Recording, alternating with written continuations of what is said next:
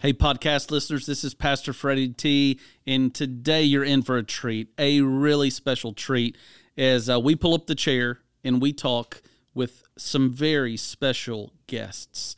We have a fellow real-lifer who is experiencing the powerful presence of God as he walks through the darkest season of his life. So you're going to be encouraged. This is a real-life story. So carve out some time. You're going to want to listen to all of this. Thanks for tuning in. This is a podcast from Real Life Sango in Clarksville, Tennessee. Thank you for being a part of our online community. We would love for you to join us at 8:30 or 10 a.m. on Sunday morning at the City Forum. In the meantime, if you would like to share a prayer request, make a financial contribution, or take a step at Real Life, you can text MISSION to 97,000. Now enjoy the podcast. Welcome to the podcast. Hey, real lifers, it is Pastor Freddie T. I am so glad to be back with you, not in a pre-recorded summer series, but kicking off the new school year here on the Real Life podcast. I am without my comrade, Jonathan Vincent, who, Lord willing, will be back with us next week. I know you guys enjoyed Pastor Tim Nussbaumer this summer as he did the podcast series with me. I have two special guests today, and I can't wait for you guys to get to meet them and hear a little bit of their story. So first on the docket is Charles Knutson. Charles, what's up, man? It's good seeing you here today, Pastor Freddie T. Thank you so much. It's been a long road. Yes. It's been a real long road. Charles, thank you so much for jumping on the podcast today. Would you start by telling us, how did you find Real Life Church? Well, so I am at least still situation dependent, right? Like active duty Army, and I have been associated with 5th Special Forces Group at Fort Campbell for 14 years. And I say associated with because I first got here in 2008 as an 18 Echo for a Special Forces detachment, and then left in 2017, and then came back fall of 2020, and, my wife and I, we were looking for a church, and we kind of had some thoughts on some other ones around town, and oddly enough, about that first week that we actually started receiving mail, we got a physical brochure in the mail for Real Life Sango.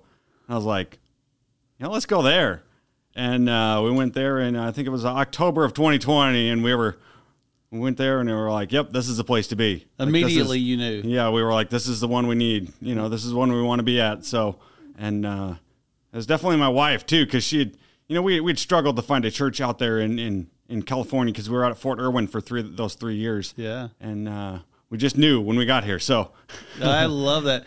Tell me who all makes up your immediate family, Charles. Oh, yeah. So I have my wife, Heather, and then we have two beautiful daughters. Evelyn, our oldest, is 5, and then our youngest is Hazel, who is 2. Precious little girls. They're just filled with joy. You can tell they receive a lot of love in their home. Yeah, fantastic. Where were they born? Where were the girls born? So they were actually both born in Reno, Nevada. My wife is from Reno, Nevada, or the Reno area, and we had, Evelyn was born just before we went out to Fort Irwin.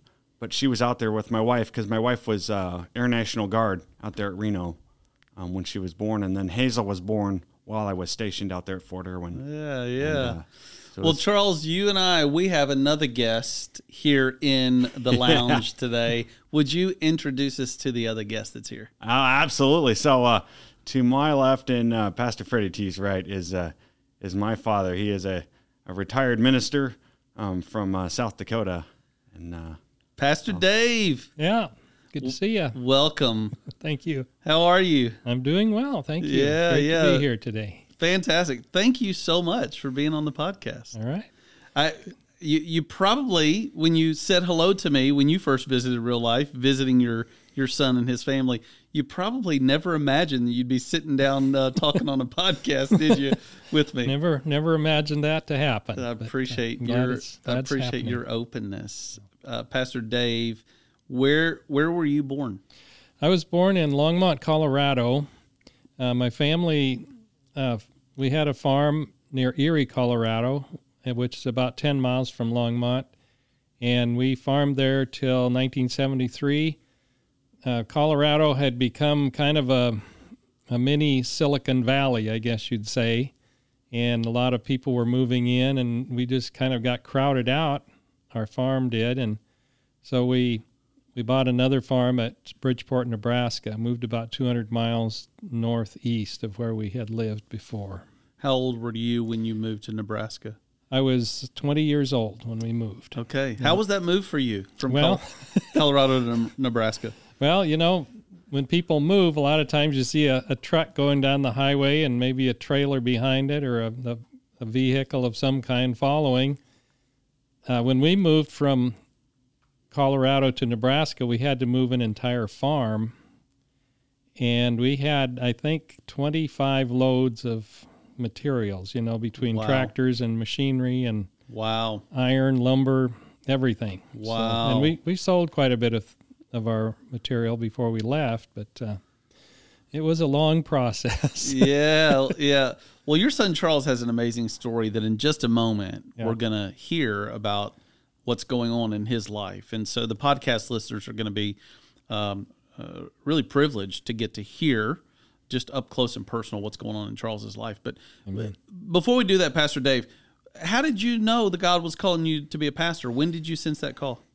Well, Debbie and I, my wife, were married in July of 1976, and I did some supply preaching around the area. We lived at Bridgeport, Nebraska, or near there. We had a farm there, and the pastor would often ask me if I'd fill the pulpit when he was away, and our church was part of an association of 7 churches, and there was one church at Kilgore, which is up in the Sandhills of Nebraska, 175 miles from Bridgeport. Wow. And so every 7th week, I would go up there and preach, Wow. and that's really kind of how I got started. Now, how did he pick you? Why did he pick you to say, "Will you fill in for me"? Well, maybe he knew something I didn't Yeah, at that time. And I remember one of the women in the church, Marge Caswell, came to me one day and said, "You're going to be a preacher." And I thought, I don't know about that. But she was right. Isn't that something? It's beautiful when the local church recognizes the gifts that God has given people, and they speak that out. Yeah. It's almost like they draw it out of you. And Right. so would you say that the local church's affirmation of what God was doing in your life was helpful to you in discerning your call? It was helpful, but there was something else that was more direct or more, I guess I would say, painful. We were farming, and some of you might know about the 1980s for farmers. It was a very difficult time because a lot of farmers got put out of business. The banks just wouldn't support us anymore. And we were one of those. We didn't really owe very much money, but the banks had decided that they would continue financing the farmers who had the most debt and try to get the others who didn't owe much to flush them out of the system, basically. So we went to renew our loan in January of 1987, and the banker said, "We're not going to loan you any more money." Wow. And I thought, well, okay, what do we do now? Well, he said, you can go to other banks and see if they'll pick up your loan. So we went to 4 other banks, and they would look at the paperwork for a week or so, and then we'd go back and they'd say, no, we can't do it. And so we were praying about it, and I told Debbie, well, we know some people at Central Baptist Seminary in Kansas City, Kansas, and why don't we contact them? Because I had kind of felt the Lord leading us in that direction for some time. And so we arranged to make an on-campus visit, and we went there in April of 1987. We had a good friend, Dale Melvin, who had his own plane. He flew us down to Kansas City and stayed there for 3 days visiting his friends. He flew us back home, that's what decided it for us. Yeah, so your time there at the seminary and just what the Lord was stirring in your heart was a confirmation. Right. So then what? You moved and went to seminary? We moved to Kansas City in the summer of 1987 and rented the farm to my niece. She wanted to farm it. We had been raising hogs also, and she said, well, I can raise the hogs.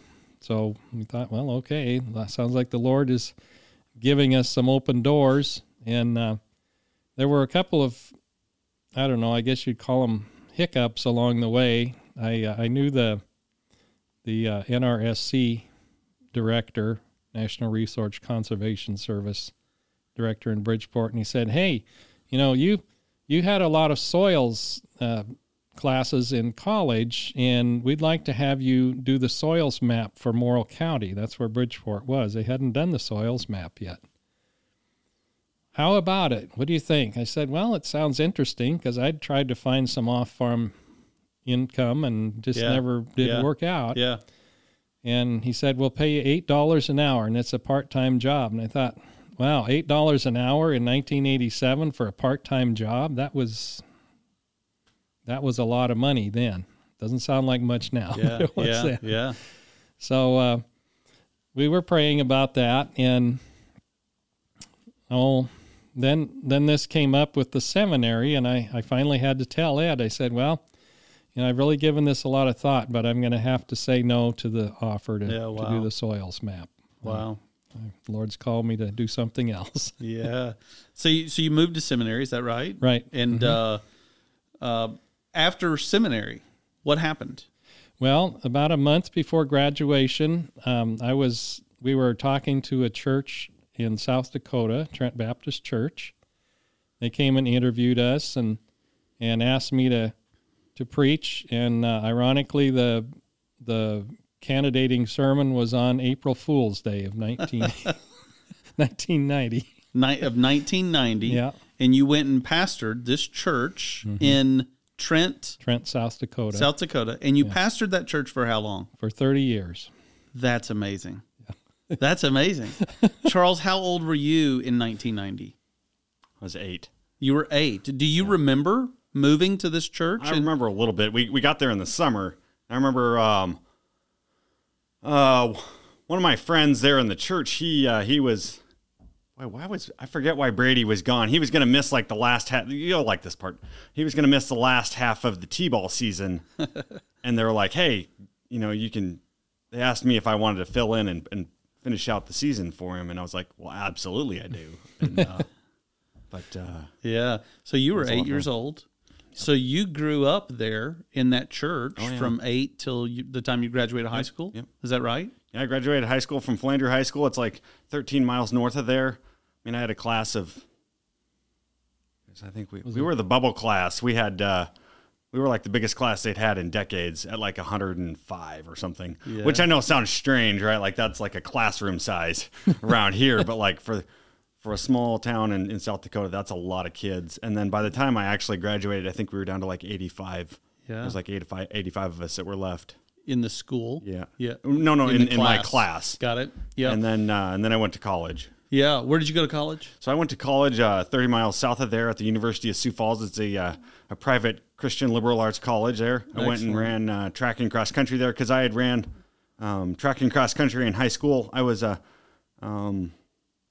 believe it or not, I don't look like it anymore. I was a 2-time state champion in the 800 meters in the middle division in South Dakota. I believe it. And then got the offer to go run in college and jumped at the opportunity. And wow. That was basically my job for 5 years. Amazing. It is a job when you play collegiate sports, isn't it? Pastor Dave, you pastored that church for 30 years. Right.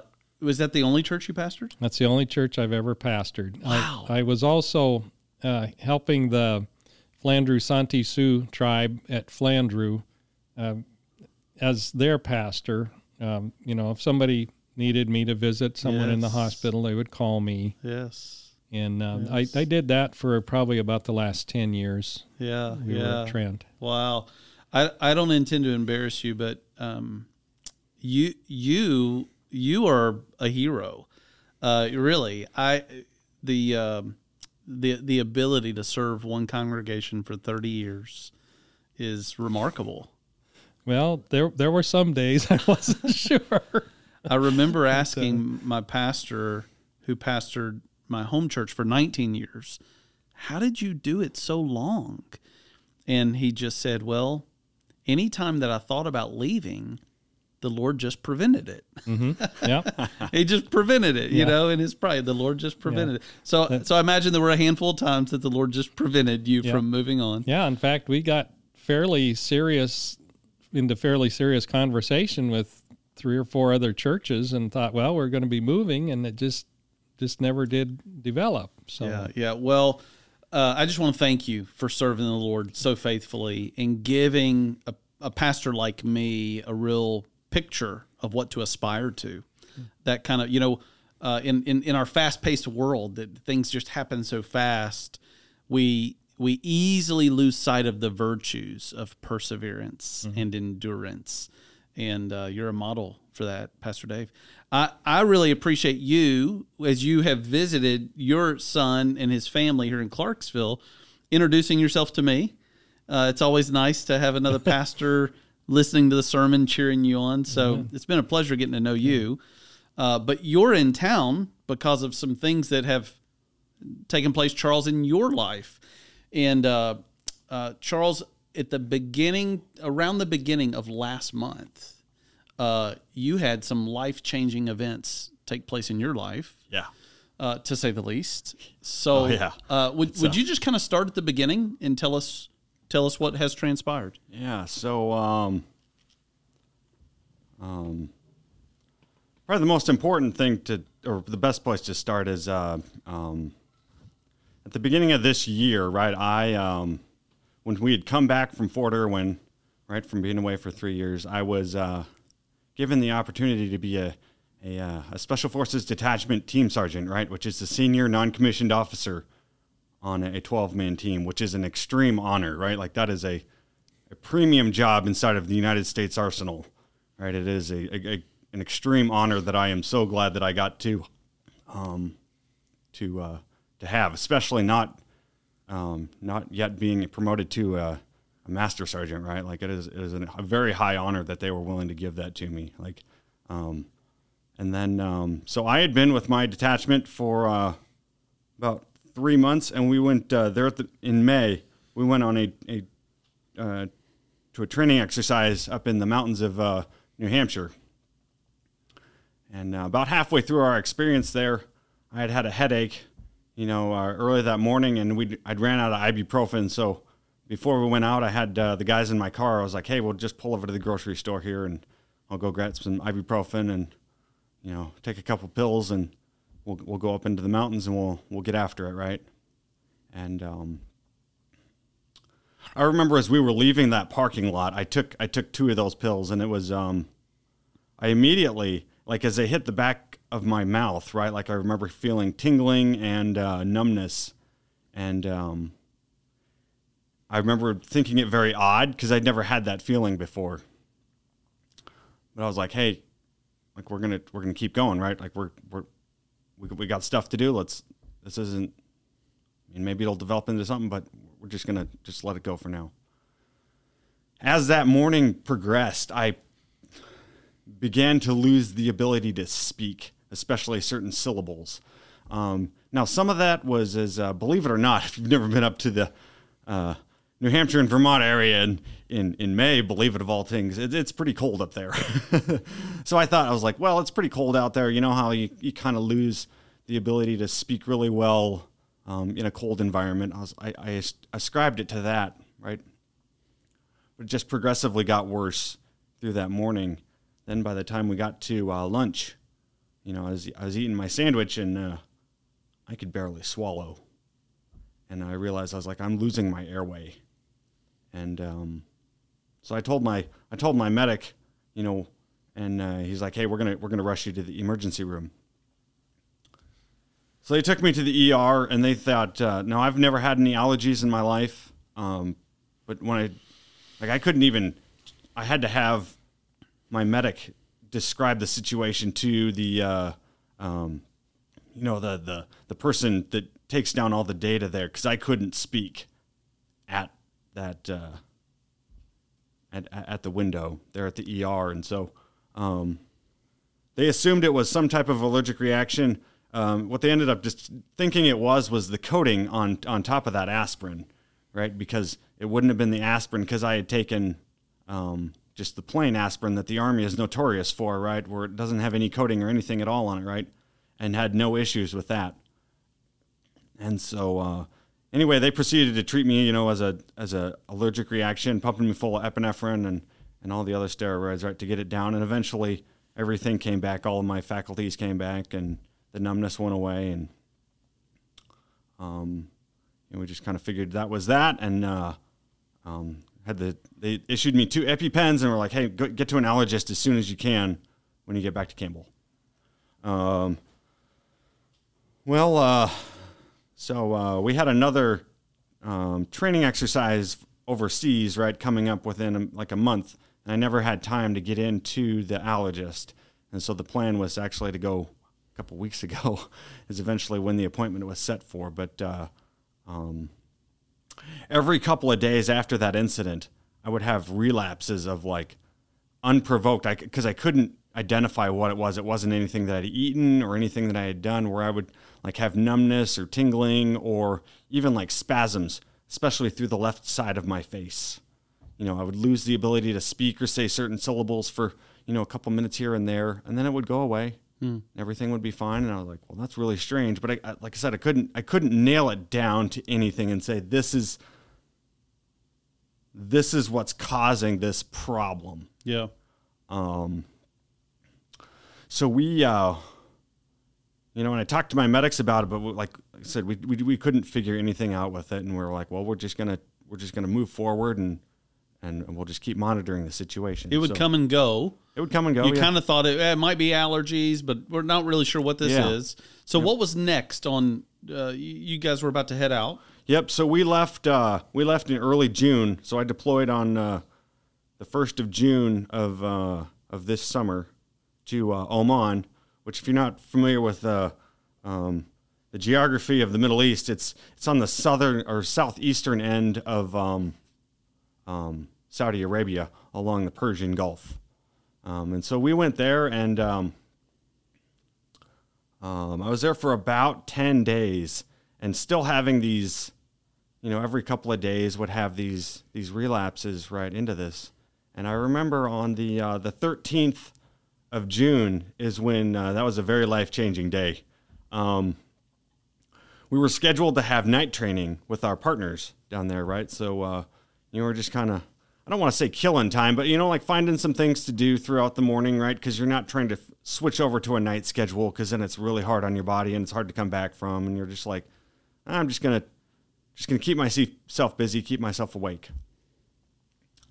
It's 11:45. I sit down at my computer there in my hotel room, and we all had individual hotel rooms, right? I did not share this with any of my teammates or anyone else, right? So I'm the only person in this hotel room, and I might as well have some lunch right here. I was like, so I made myself a peanut butter sandwich, and I was like, I think I was allergic to peanut butter, right? But I take my first bite of this sandwich as I'm sitting there getting ready to work on the computer, and immediately the left side of my jaw locks up.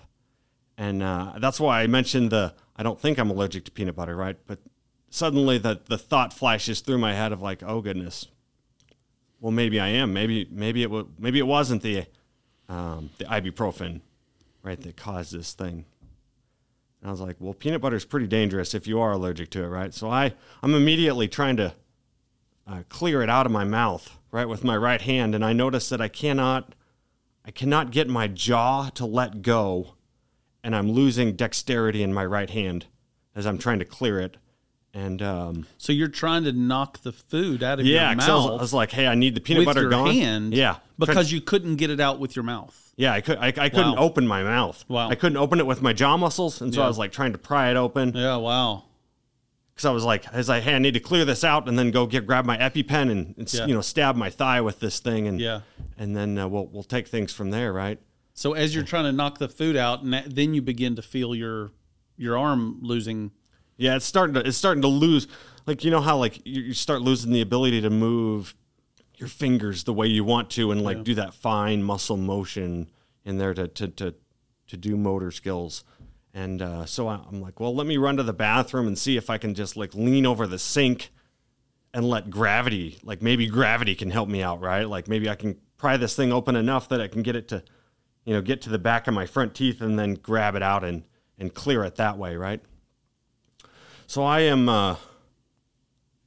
over the sink in the bathroom, right, which is right next to the door that leads in and out of the room. Because it's your standard hotel room setup. I've got both hands on that sink, and almost immediately I start having tremors and just uncontrollable shaking through both sides of my upper body, right? Like it's, and at first I was like, oh boy, this is not pleasant, right? I mean, you can imagine like being in the military, right? Like you've done some very unpleasant things, right? And you're like, yeah, this will probably be fine, right? And I remember after about 30 seconds of that, I was like, this is like, I'm in trouble. Wow. Like I'm in real trouble. Like this is, like I might not make it out of this thing, right? Like the distinct thought started to creep up in my mind. Like this might be really serious. I really need some help now. And so I start thinking in my head, and I'm like, okay, well, I know that my teammate is in the room adjacent to me, right? And I couldn't speak. I was like, hey, maybe I can get over to his door and start like banging on it, right? And get him out here to come help me, right? Like, because I was like, I knew it was a life and death situation at that exact moment. So, once I'd resolved, like, hey, that's what I'm going to do. I'm going to go get my teammate. I get my left hand to let go, right? And the door is to my right. And I just kind of spin backwards right to my left. And I didn't realize that at the same moment in time, I started losing the capability to use my legs, right? And I just keep spinning, and my head falls back and hits the edge of the tub. If you think of like those really fancy hotel rooms that have like the tile tubs with those 90-degree angles on them, that's what we had, right? The back of my head hit that corner there, right? Wow. That said, I didn't feel it at all. All I remember was being on the ground and still reaching up with my arms and my hands and like not having dexterity and like still trying to clear that airway because I knew I still had to get that, or thought it was still peanut butter related, right? But it was in your mouth. It was still in my mouth. Yeah, you still couldn't in my mouth. swallow it. It was still in my mouth. Okay, wow. Right, and then I remember if any of you are familiar with like fighting techniques or jiu-jitsu, right? Like scrimping, right? Like you're just trying to use your body to move yourself in like a convulsion type setting. I was doing that on the ground to try and get momentum, right? To get, like I'm fighting to get that hand up there to get that out. And it was at that point, right? Like I started sensing, and I say sensing, right? Because it enveloped every sense of my body, right? It was my vision, my hearing, temperature, taste. It was everything. There was just a darkness creeping in that I had never felt before. Just a deep, complete, total darkness, and that thing was absolutely terrifying. That darkness was absolutely terrifying, and my body knew what it was. Right? Like my body was saying, hey, that is death coming in for you, man. And I distinctly remember having the thought, I was like, this might be the end for me here. I was like, it probably is. And absolutely terrifying moment. And it was at that time, right?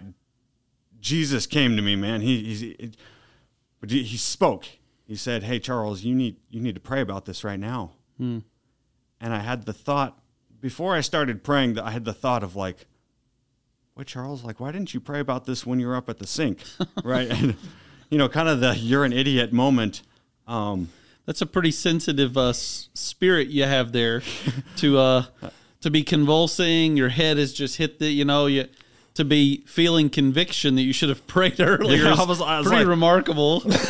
But I think it's really important, like, as we keep going in this story, right, of like realizing that it's, because I've noticed the more I look back at this whole situation, it's me not wanting to let go with stuff. But like going back into that moment, right, like, so Jesus tells me this, and I'm like, I have that moment of like, man, you're an idiot. And I was like, he's right. I was like, so I start praying about it, and I have been fortunate to here in the last probably about 6 years, right, just have really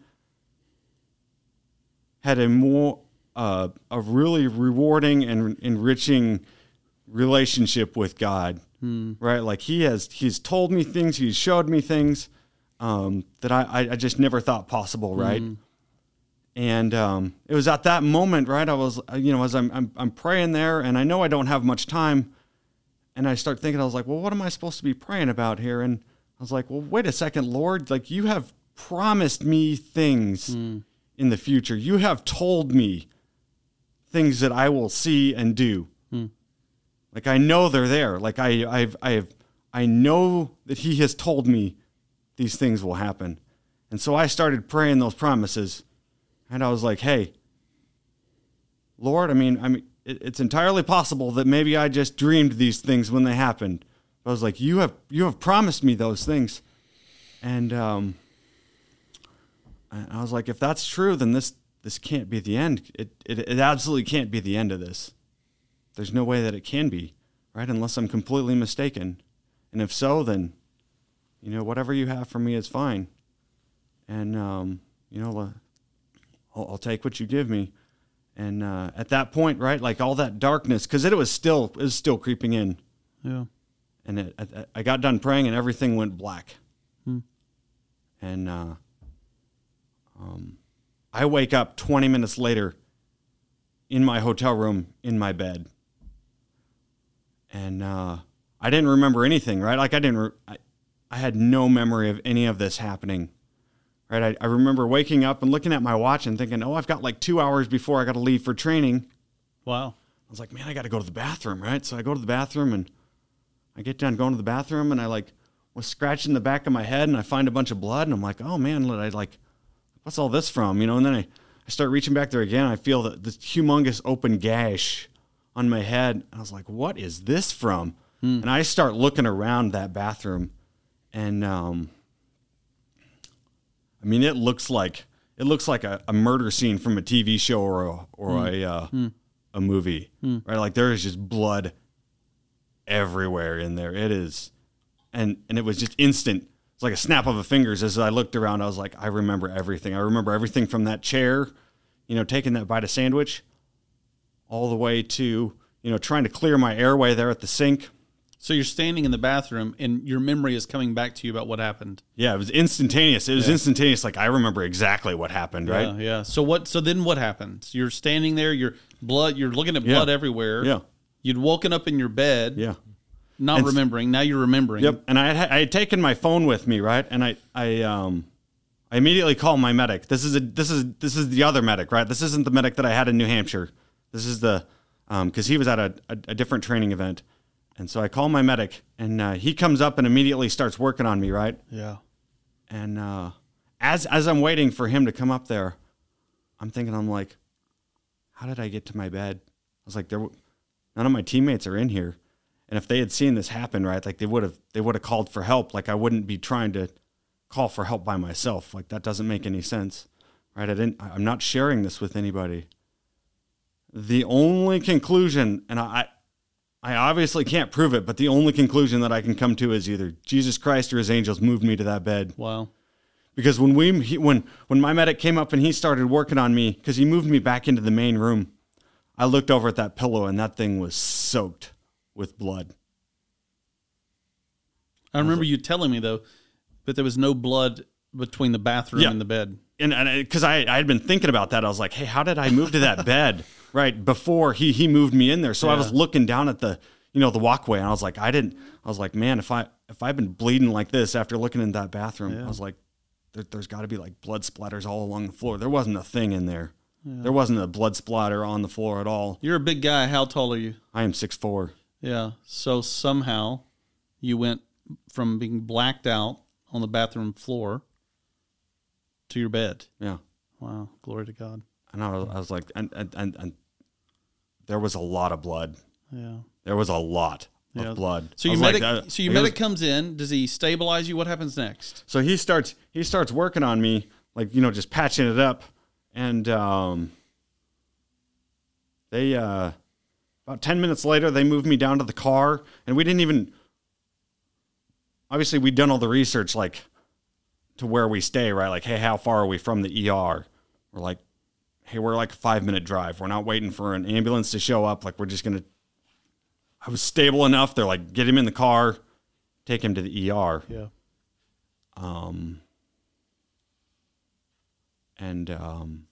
So I get to the ER, right? And they had, obviously with a head injury, first thing they do is a CT scan. Yeah. Right. And they came in, this is probably about 5 hours later after they'd done the CT scan. And I remember the gal, she comes in, she's like, you have 2 masses on your head. And this is in Oman. This is in Oman. Yeah, this is an Indian gal. Yeah. This is completely staffed by doctors and nurses from India. I was like, what does that mean? And so I remember talking to my medic because he stayed there with me that night. And he's like, hey, we're not taking these guys as assessment. Like, we're going to get you back to a military facility, and we're going to get this thing figured out. So I really hadn't, none of the long-term effects of any of this had started to really sink in at that point, right? But there was definitely, me replaying those events in my head. And that's where because I remember, I was like, there was no one else to move me. Like, I wasn't capable of moving myself. Yeah. So here you are in Oman. How quickly did you leave Oman? Yeah, so I spent that one night in the ER, and I remember calling back and telling my wife and my parents, like, hey, this is what's happened. Don't spin up anything right now, right? Like, there's obviously more to follow, right? Like, wait till they're trying to medevac me out of here. Okay. So my team called up higher. They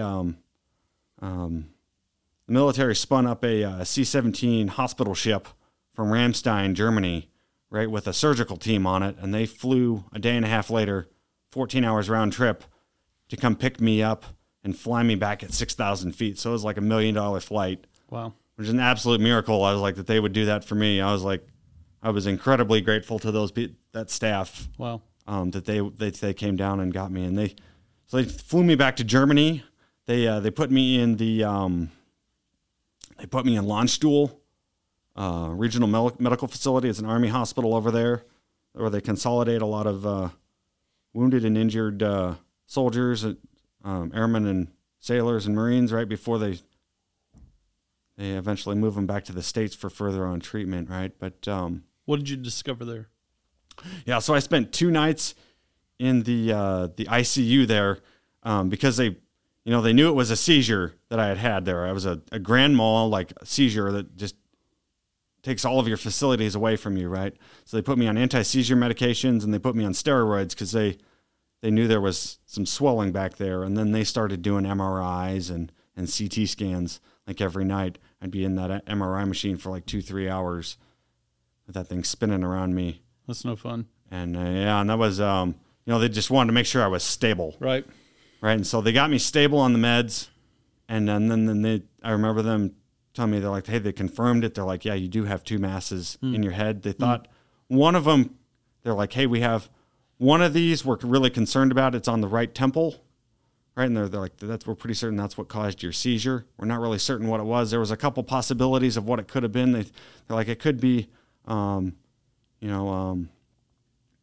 could just be a malignant tumor. It could be, an infection that I'd had, previous in life where it had been calcified around it, and maybe it had just gotten to the point where it started pressing on things and disrupting things. And then the one in the back of my head, they thought was actually from the fall. Right. They're like, hey, we think that this swelling is actually from the fall. We don't think it's an actual tumor. Yeah. I mean, they're like, it could be, but it's probably not. It's probably from the fall because it was about where I fell and hit my head. Yeah. So then what did they do? What was next?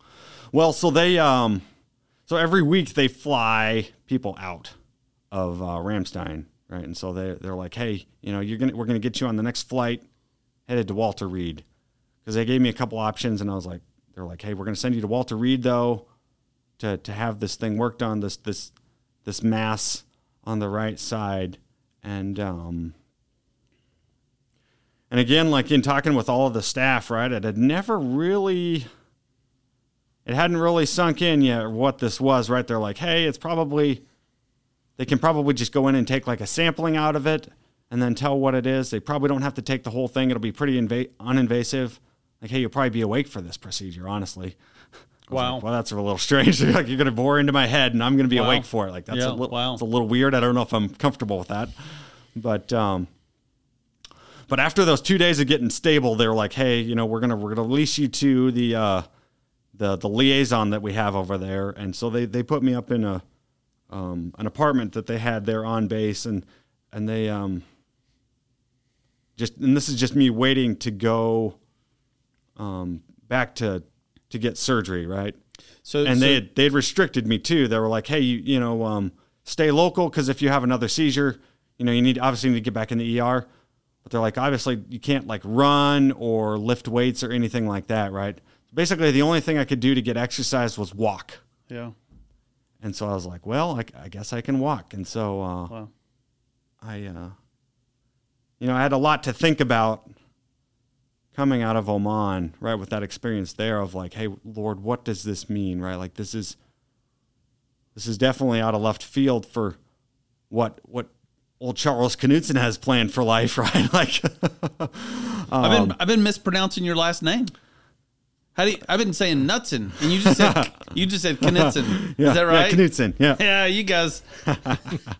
Supposed to, Pastor. Those Swedes getting you. That's right. It's Knutson. Knutson. Yep. But yeah, it was. So you're walking, reflecting. Yeah, it was a good, like, about every day I would take about an hour and a half to 2 hour walk around that base, right? And just reflect on life and what was going on, and asking God, right? Like, what is happening, right? Like, cause I've had instances in the past, right, where he has obviously been leading me towards something, and I'm like, okay, well, what is this, right? Like, this is a pretty good sign that you've got something else you want me to do, right? Like, I'm obviously getting redirected into something else. And so in those discussions, he started talking to me about the book of Job. I was like, well, that's okay. The book of Job. Awesome. Great. Like, and I was like, I'm not super familiar with the book of Job. I was like, okay, book of Job. And he said, you're about to go through a great test of faith. I was like, oh goodness. Well, what does that mean? Right? Like, cause, I don't know about anybody else, right? Like, when I talk with him, like, I obviously don't understand everything that he says, right? Sure. And then the other thing that he told me about it, he's like, hey, this isn't just for you, which I thought was a little interesting, right? Cause usually, and I'm sure I'm not, alone in this, right? Like, a lot of things that, I believe God speaks to us in our own language, like stuff that we can understand, right? Stuff that makes sense to us, right? Because that's how he proves that, he's outside of time, is he's able to speak to us, and builds that relationship, that one-on-one relationship. But that was the first time he'd ever said that it wasn't just for me, right? It was for other people. So I remember just pondering that there in that apartment, as I waited for that flight. I was like, boy, the only understanding I have of that is that I need to share this experience with other people, right? Like, because they're obviously going to ask. I was like, I need to share this experience. Yeah. Yeah. So you're talking to God about it. He gives you Job. He says it's not for you. And then you're on a flight to Walter Reed. Yep. I'm on a flight to Walter to the DC area, and they eventually get us set up there in the Walter Reed area. And then you received a text from us. Was it about that was time? So we had there was about 7 days between when I arrived, because I got there on the 24th of June, and my surgery wasn't scheduled till the 1st of July. Got it. And so we had a couple days to just just relax and try and not think about what they were going to do, and to talk to the doctors, right? Good luck with that. Yeah. Not think about what you're about to go through. So yeah, there was definitely, and then that's another good setup point to I'm there talking with the neurologists and the surgeons as they're looking through all the imagery, and they're coming up with a plan, and they're like, hey, we don't want to do the biopsy, or not the biopsy, but the just taking a little piece of it, right? And I was definitely against that as well. I was like, hey, because if you've got to come back and get it the whole thing, like, why not just take it all now, right? Like, do it once. Let's just do it and be done. Like, I don't want you to crack open my dome piece twice if we can just do it once. And so they were talking to us about it, and they're like, hey, it's pretty routine. Not in the fact that like everybody has one of these, right? But they'd obviously done them several times before. Like they said, they were describing the process. They said, hey, we're gonna. It's kind of interesting. I kind of laugh at this one, right? Which is interesting, right? Because you'll do like medical training, and like you'll like give your buddy an IV, right? And you have no problem sticking a needle in his arm, but I don't like seeing it go into mine, right? So the surgeon, he starts describing, he's like, hey, this is, we're going to put an incision here, and then we're going to cut open your skull. I'm like, stop. I don't want to hear about it. Like, don't tell me about it. Just tell me about like what this happens afterwards. And so he told me, he's like, hey, yeah, like, your surgery should take about 3 hours.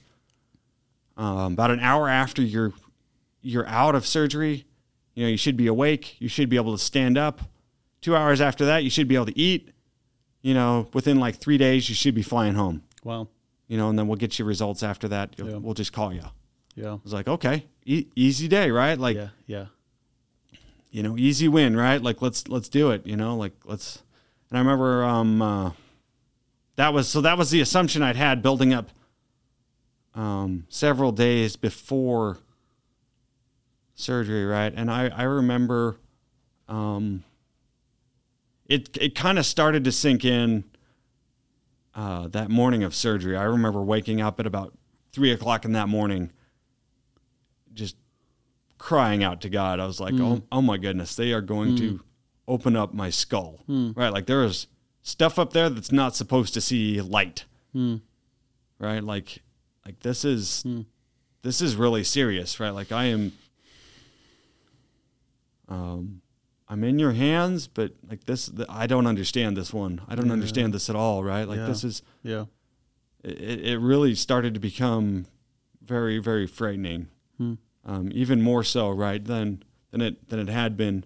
And there were a couple delays, because I was actually the one of 3 people having that same surgery that day. Wow. And I was the second one to go. They were originally supposed to come get me at like 9:00, and it was about more like noon when they came and got me. Yeah. At what point did you get a text from Real Life the day before? Oh, that's right. The day before. That's you went right. I surgery? forgot about that one. I'm just. That was the day before. The day before you had the surgery, right? Yeah, you guys, Real Life sent out a text. Yeah, you didn't have any of our numbers. Yeah, I had that was a complete failure on my point. No, what? Because I had called my parents, obviously, and my brother, and out in California, and like. They had sent it out to prayer chains all over the place, right? Like, hey, Charles is having brain surgery. Yeah. On the 1st of July, please pray for him. And I remember Heather and I were talking. We're like, man, we didn't really have anybody to send any news to Real Life Sango. Yeah. And we got a text, and it said, hey, we're here, and we're, whatever struggles you're going through, we'd love to hear back from you. And I had kind of just shrugged it off. I was like, oh, okay, that's kind of convenient. And my wife was like, no, that text is for you.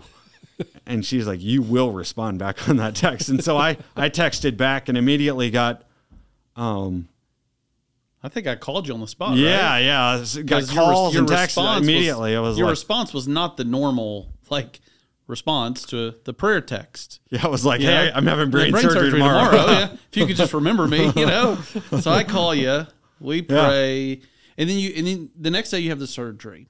And tell us what happened during the surgery. Yeah, so they came and got me, like we were talking about a little bit before. I'm sorry, You're doing great. Having to go back and you're doing great. So they come and get me, right, and take me down to the prep room, and they're like, "Hey, you got some time in the prep room?" And so I was just waiting in there, right? And this is before anesthesia. Obviously my adrenaline is running pretty high, right? Because it's sinking in, right? Like if you think back to like sports, right? It's like half an hour before game time or race time, right? Like It's really sinking in. You're like, oh my goodness, like here we go. Like it's about ready to be real. It's time to perform, So I'm lying there, right? And I look up at the ceiling, and the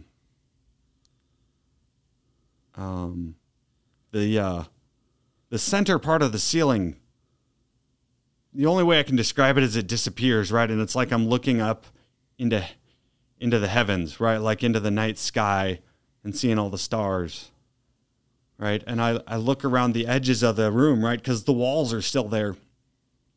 And it's just lined with angels. And I was like, wow, Lord. I was like, boy, this is amazing. And I know it sounds strange, but I have actually seen this twice before.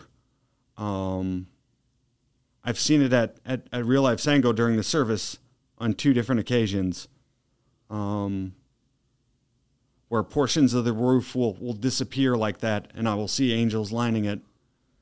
And I always thought it weird because it had been a long time prior, and I was like, why am I seeing this? And it suddenly clicked in there. I was like, oh, so that I know this would be real. And I was like, well, okay, Lord, you're with me, right? Like, let's do it, right? And little while after, right, like the anesthesiologists come in there, and then same with the surgeon before they start pumping me up with the anesthesia. And I was talking with the surgeon. It was like the last minute stuff. And believe it or not, I feel kind of stupid on this one. I hadn't asked him this question yet. I was like, how many of these have you done? I was like, you'd think I would have asked him this a couple days prior. Well, it's not like I had a choice, but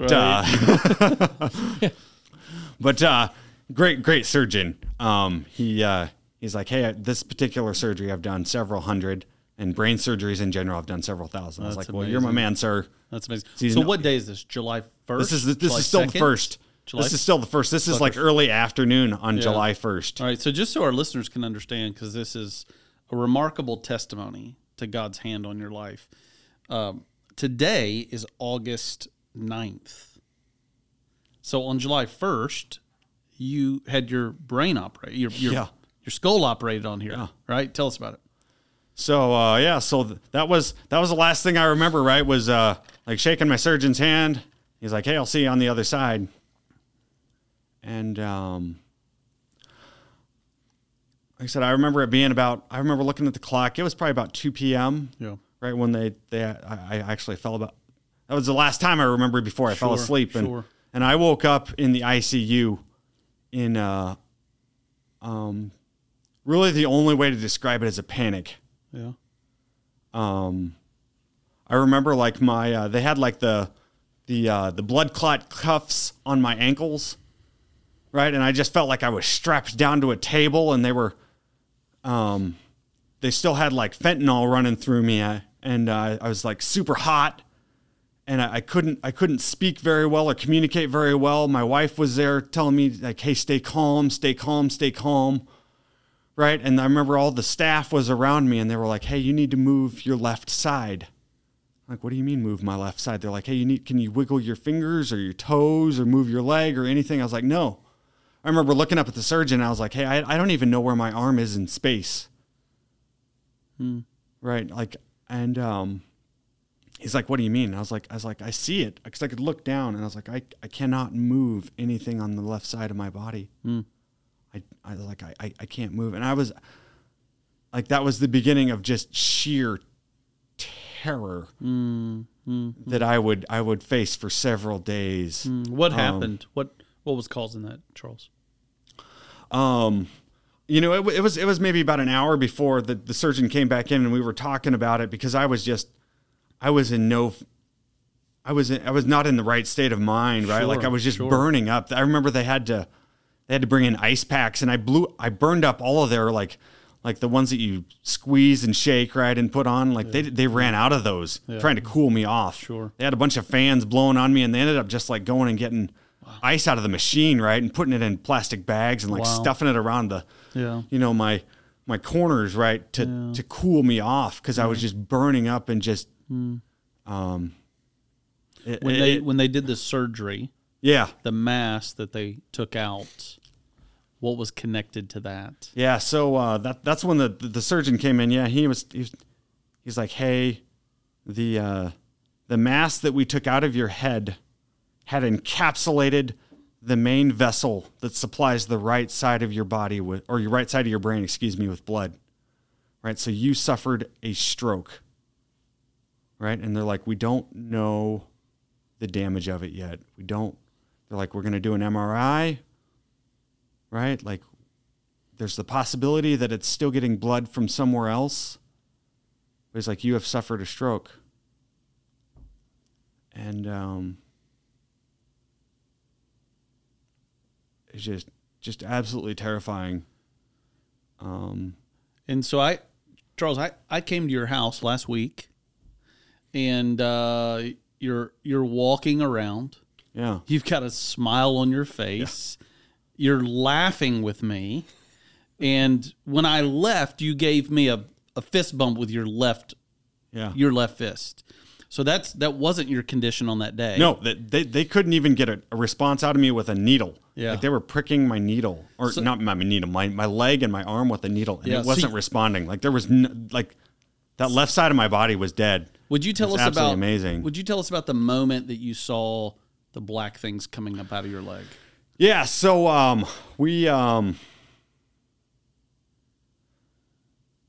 So from that point on, right, like when they talked about the stroke and they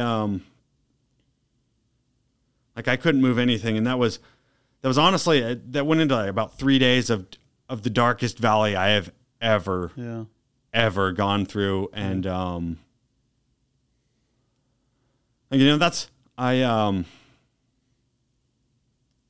you're doing. I want to go back to the introduction, right? Like just talking about like running track and cross country growing up, right? Being in an elite group of soldiers in the United States military, right? Like God has given me physical abilities that are just absolutely amazing, right? Yes. And he has given me like a personality that likes to be on the move, right? Like wants to be doing stuff, does not want to stop. Yeah. And that was all taken away there, right? Like every single piece of that was stripped away and pulled off of me. Yeah. And the only way I can relate it to is looking at the book of Job, right? It's Job 3, where he is crying out to God and just crying out like, why is everything taken from me? Why have you taken all of these blessings from me? Right? It was an incredibly dark valley. Like it was the realization instantly of like, hey, I'm probably paralyzed, right? Not only will I never run again, I'll never hold my kids again. Like who's gonna take care of my wife? Who's gonna take care of my kids? Like what's going to happen to me, right? Like I can't do anything that I love or I know how to do. Like I am. This was your reality. This is what you're pondering these days immediately after your surgery. And it was just, I distinctly had the thought in there. Well, not the thought, but the almost immediately I was like, boy, am I even going to make it out of this room in the ICU? Right? Like, I was like, the thought was like, do we need to get my parents on the phone and get them on a plane over here as soon as possible? We hadn't brought the kids over yet. And I was like, hey, do we need to get the kids over? Like, I may not survive this thing, right? Like, I remember having the distinct thought that the Lord might be calling me home from here. Wow. Yeah. And I remember, like, as I went through those days, right, like those thoughts continued to creep up, right? And that's why I say that those were 3 very, very, very, very dark days of just not knowing what to do, and just, again, going back to Job, I just felt like I was not getting a response from God. And at the end of those, at the end of that valley, He gave me the understanding that, hey, I was trying to do this under my own power. I mean, back to those gifts that He has given me, right? Like, it's always like, oh, look, what did I do, right? Like, I did this and this happens, right? Like, I took care of my family, right? Like, I got them this stuff, and it doesn't mean that God doesn't get credit for it, but it was the very distinct realization that, because I was like, what am I supposed to do for my family? And He's like, they're not your responsibility. And it doesn't relieve me of involvement. But He's like, I've already planned for them. I've planned for you. I've planned for this. I planned for this before the beginning of time, right? I already knew all this would happen and where this was gonna go. Yeah, wow.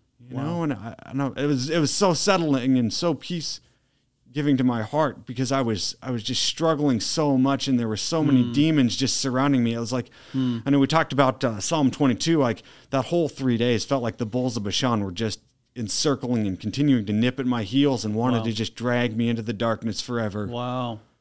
And the Holy Spirit spoke into that moment and calmed your heart. Yeah. Amazing. And it was incredibly humbling, right? Yes. Just realizing you're like, boy, how wrong have I been in my life? Like, I am so sorry, Lord. I am so sorry for this. Yeah. Like, and it's still a fight, right? I even find it now, right? As I go through recovery, I'm like, oh man, it'd be so nice if I could just do this. And I'm like, it's not up to me. I obviously have things to do, but it's not up to me, right? This is the Lord's. This is His. Yeah.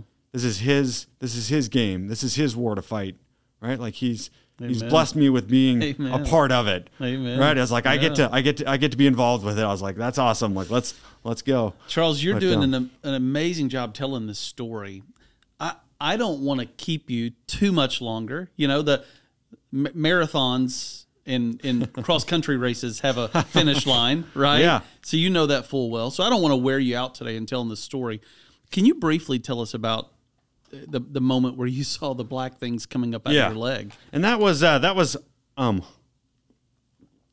I gotta get a little water in me problem. here. Yeah, no but problem. that was definitely a turning point in the over there at Walter Reed, right? Like amongst, obviously several turning points, right? But sure. After coming to those realizations, and this is about the 5th of July, right? Because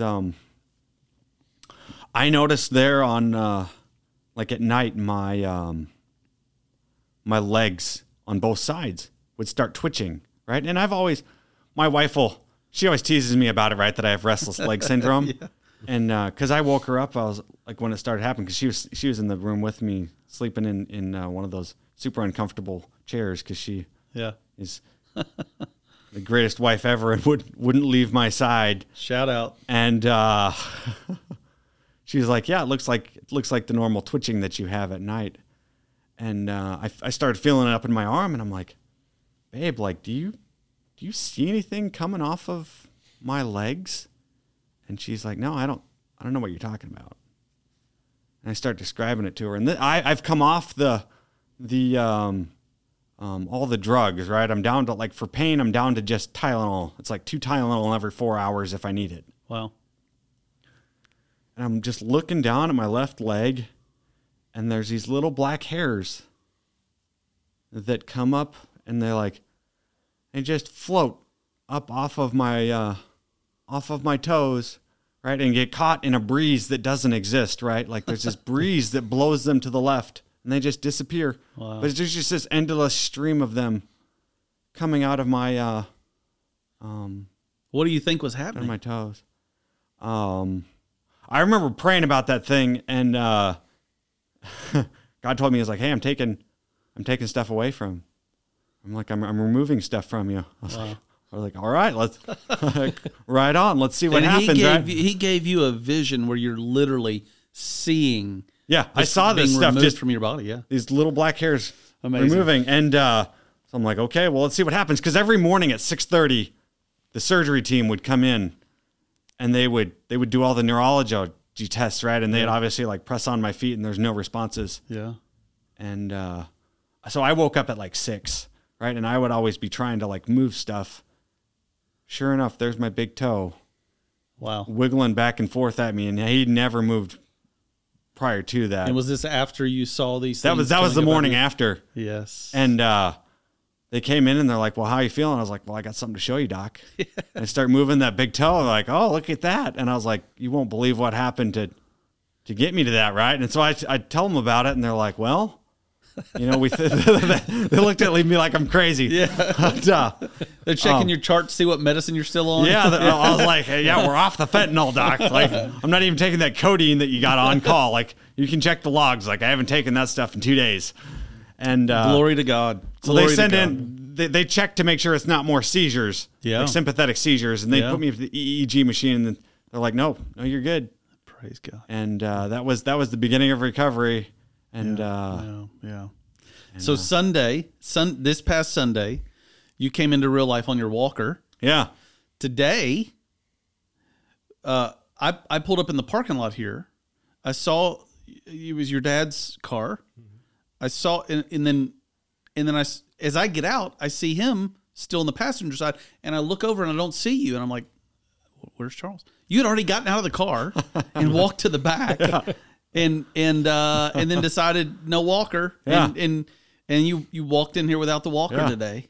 Amazing. yeah, Amazing. So earlier in the podcast, I told your dad he's a hero, and I mean that with all my heart. But brother, you are a hero. So, serving our country bravely the way you have all these years, and then going through what you went through alone, coming through, walking through this dark, the valley of death, walking through this darkness and not giving up, walking through this darkness and being willing to hear Jesus speak to you. Thank you for your perseverance. Thank you for listening to the Lord Jesus. And it's it's all to Him. yeah, Like He is like none of this recovery is mine, right? Like daily, it's like, hey, Lord, this is your game to win, right? Yes, like you sure. tell me where to go, we're doing it, right? And let's but like he just opens new doorways every day. You're walking through Yeah. an extraordinary trial, and yet you're not shaking your fist at God in anger. You've had some moments and days of despondency, but you're not at the bottom of the pit of despair. The joy of the Lord is coming through as you're telling this story of great difficulty. What is God doing in your mind and heart right now? I mean, there's definitely points, right, where I mean, it still creeps in, right? Like those bulls of Bashan are still circling, right? Yes. Don't let anybody get the impression that that they are completely gone, right? And, yes. And they continually come in and attack, right? Yes. There's that doubt, depression, Yes. and attacks of like, hey, you're not worthy, like I'm sure everybody feels those same things. Like they're Right. still there. And So our church can pray against these attacks of the enemy to strengthen you in the face of these temptations to fear in the midst of this battle. They can pray for that. but like you said, it's so encouraging to see, right? Like I see friends and coworkers and family that, saw me there, especially the ones that saw me immediately after surgery and not being able to move really anything on that side, right? To see that miracle of life come back. Yes. Right. Yes. Like it's so amazing. And so it's such an opportunity there to share Christ and the gospel, right? Which I didn't brother. have before, Wow. right? Like I didn't really understand how to share it before. Yeah. I was like, well, here, it feels like God's like, here you go. Like you just tell them what happened. Like that's all you got to do. You just got to share what happened. Wow. Well, you're like, doing okay, a great, let's do it. You're doing a great job of that today. What for our church family? How can we pray for you? The diagnosis would be terminal cancer. So but help us understand what that means. Well, so what I have is it's called glioblastoma. So it is a my particular one is a grade 4. So it is the most aggressive kind. It is the problem with these is that I shouldn't say the problem. The characteristics of glioblastoma is it always comes back, right? So the standard treatment for these things is surgery to bisect it and remove it, and then you go into chemo and radiation, which I'll be starting later this week, and then like a continued observation with MRIs, generally like 3 to 6 months. But they know with these things they eventually come back, and they come back to the exact same location. So there's several prolific figures throughout history that you'll see with this, right? Like John McCain dealt with it at the end of his life. Bo Biden also had it, right? And so like I think of like Bo Biden as like a really good example of it, right? Like he had, I think it was in 2004, he had his initial surgery, and then it didn't recur until like 2015, and then they went in to do surgery on him again, and then that's when he died several days after his second surgery to remove a tumor. But that's the danger of this thing is it will come back, right? And so that's why they have the continued MRIs to try and monitor it, right? Because then they can intervene. But that's assuming that they're able to find it, right? Like a lot of people that will have this won't know until it's inoperable. Yeah. Right? Like I am incredible. Like that's another miracle, right? That I had that incident with the seizure in Oman and hit my head. Because if I hadn't hit my head in Oman, they wouldn't have done that initial scan, and they wouldn't have known to look for this stuff. Yeah. Or like I probably wouldn't be here talking to you today, right? Like I would either, I might still be alive, right? Thinking that I was just fine, or it may have taken me already. Yeah. So, so we ask for healing, right? Like if I could ask for anything is healing and for wisdom for those doctors that they would know what to do. But that said, or not, and that doesn't diminish that one, right? Like, God has blessed me, right? Like he's given me this early enough in life, like just being able to recover from that stroke, right? Like I have, he's put me with an incredible opportunity to survive this, right? Because there's not a lot of research on, because it doesn't really happen in younger individuals. Like I'm under 40, in good shape. So he's given me an incredible opportunity to beat this thing, but I don't want to downplay it. Like if the only way for this thing to not end up getting me is for him to intervene. Yeah. And maybe he's done that with the blood vessel. Yeah. Right. Like maybe if that blood vessel is gone, I don't know. I'm not a doctor. I haven't been able to ask him that particular question, but, well, here's what's special. That's what we ask for, right? Is that, He'd just make these opportunities count, right? Like that I would, Yes. and I know he'll make them count, but that his servant would take advantage of the opportunities he's given him, right? Like let them not be wasted. Yeah. So Charles, your courage and your faith, you're magnifying the glory of God in an amazing way. And I thank you for your courage. I thank you for your joy, for your faith. We serve the God that raises the dead. amen. Yeah. So him turning the tide on what doctors call terminal brain cancer is not too difficult for our God. Absolutely. So we want to pray for healing today. Yes. And we want to honor your request. We want to pray that God gives you wisdom. He continues to strengthen you, that He comforts you, He protects you from the attacks of the enemy. Thank you. You've given us a gift today in telling your story, but telling your story not just with what's been going on physically, but how you've walked with God through this and how you're walking with God now. I've been impressed with your dad and his calm demeanor through all of this. Pastor Dave, any real brief nuggets of insight of what you see God doing, or how we can pray for you, or what's your thoughts? Well, Charles has always been a hero to us. Yes. And How many children do you have? we have 2 sons. Okay. Yeah. Neil and his family live in Fremont, California. Okay. And serving the Lord there. Yeah. But I don't know. I I get up a couple of times at night and I pray for Charles. Yes. Yes. So, yes. and I think that's the main thing, is to just Yeah. keep praying. And What does it mean to you as pastor dad to hear your son testifying to the presence of God so powerfully? amen. I'm very proud of him. And, we've gone through a lot of things together. I know that Charles has always wanted to be in the Army and serve in Special Forces. Even when he was 5 years old, he was dressing up like a soldier and marching around. And so he's kind of living the dream. Yeah. And I'm very proud of him. And I thank my wife, Debbie. She's just been a tremendous, What a sweetheart.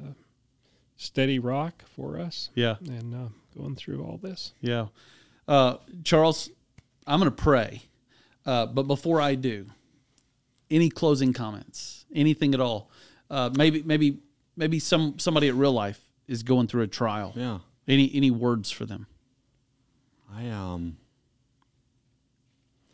remember one of the many individuals that I've gotten to talk to throughout this experience. We were sharing our experiences of God talking to us, and the droughts that you end up going through, right? Because you're used to hearing God's voice. Like if anybody's like me, right? Like you'll hear it pretty consistently for a long time, and then it seems to fade off. And I don't know if it's me or if it's just, God's just giving me a rest or what it is, right? But but like just be patient with it, right? Because I remember talking to this individual about it, right? Like I was like, I don't think you've lost the master's call, right? Because I think back to that with that valley, right? Like thinking that he might be calling me home. I distinctly remember that now. I was like, it wasn't his voice, right? So like just understanding what God's voice sounds like, and just follow it, right? Like it's odd as it sounds. Like sometimes like it'll be the craziest thought. He'll be like, hey, you need to do whatever. And you're like, that doesn't make any sense at all. Yeah. I was like, that's how I know it's him, right? Like that. You're like, okay, who else would suggest that? Like, okay, let's do it. Let's go do it. Right. But just listen to that call. And it's the most, just coming from that exciting life, right? Like in the Army and running track and field, right? Like just basically being an adrenaline junkie, man, like serving the Lord here in the last several years, where the Bible has become real to me, has been the most exciting adventure that I have ever been a part of, right? Like I understand now those, reading about some of those apostles and just the excitement that they had going out, you're just like, I get it. Like, I didn't understand it growing up, and I look at it now, I was like, I understand what that guy was talking about, or at least I think I do, right? Like, so I take up the call. Like, it's so awesome. Yeah, well, your enthusiasm is an inspiration to us today. I thank you, Pastor Dave. Thank you, Charles. Thank you. One of the greatest ways to discern the voice of the Spirit is to read the sacred scriptures, because God's Spirit will never lead us contrary to God's word. And so sometimes it's difficult, but always go back to the sacred scriptures, God's word. Amen. And Charles, let's go to the Father now. Yeah, absolutely. And let's believe Him together for His goodness toward you, toward your family. It's Evelyn, Hazel, and Heather. Yes, are the three ladies in your life. Oh, yes. And let's pray. Our Father, our great God, Lord, we come to you in Jesus' name and by the Holy Spirit, who lives in us and comforts us and guides us, counsels us and convicts us. Thank you, Spirit of God, for being the deposit, the guarantee of our inheritance. Thank you, Spirit of God, for being what the Father has poured out into us, His love, and being that agent, never to leave us. Thank you for Charles. Lord, we pray in Jesus' name you'd heal him. Father, we pray your healing hand and your healing touch would be upon his brain today, upon his whole body. Lord, I pray you would rid his whole body from all cancer. I pray that you would amaze every doctor, every nurse, every friend, and every person he speaks to. Lord, we pray for your mighty healing hand. Father, we pray for wisdom, that Charles would continue to know how to speak of you, how to use this trial as a testimony. What a beautiful job he's done so far. Lord, comfort Heather and Evelyn and Hazel, and comfort Pastor Dave and his wife and all the family. Lord, help us as a church to be a good church family for Charles and the girls. God, we give you glory for the great things you're doing through what some would say is tragedy. Lord, because of Jesus, we have triumph. So, Father, we pray, protect Charles from despair, from fear, as he described it, of the bowls of Bashan from Psalm 22. Lord, protect him from the attack of the enemy. Lord, be his shield, be his defender. Cause your face to shine upon him. Uphold him by your righteous right hand. And Lord, help us to learn from what you're doing in and through him. Help us to hear you speak to us as you're walking so closely with him. Thank you, God, for the healing you've already given his body. As he goes through chemo and radiation, we pray for a spirit of perseverance, a spirit of hope, a spirit of faith, a spirit of strength you give him. And Lord, we trust you today. We trust you. Thank you for your great love. And we love you in Jesus' name. Amen. Amen. Well, Charles and Dave, you guys know what happens next. I'm going to say something and you're going to reply. All right. Yeah. So thanks again for being on the podcast. Keep it real. Keep it Jesus. Thank you for listening. We trust that God is stirring something special in your heart today.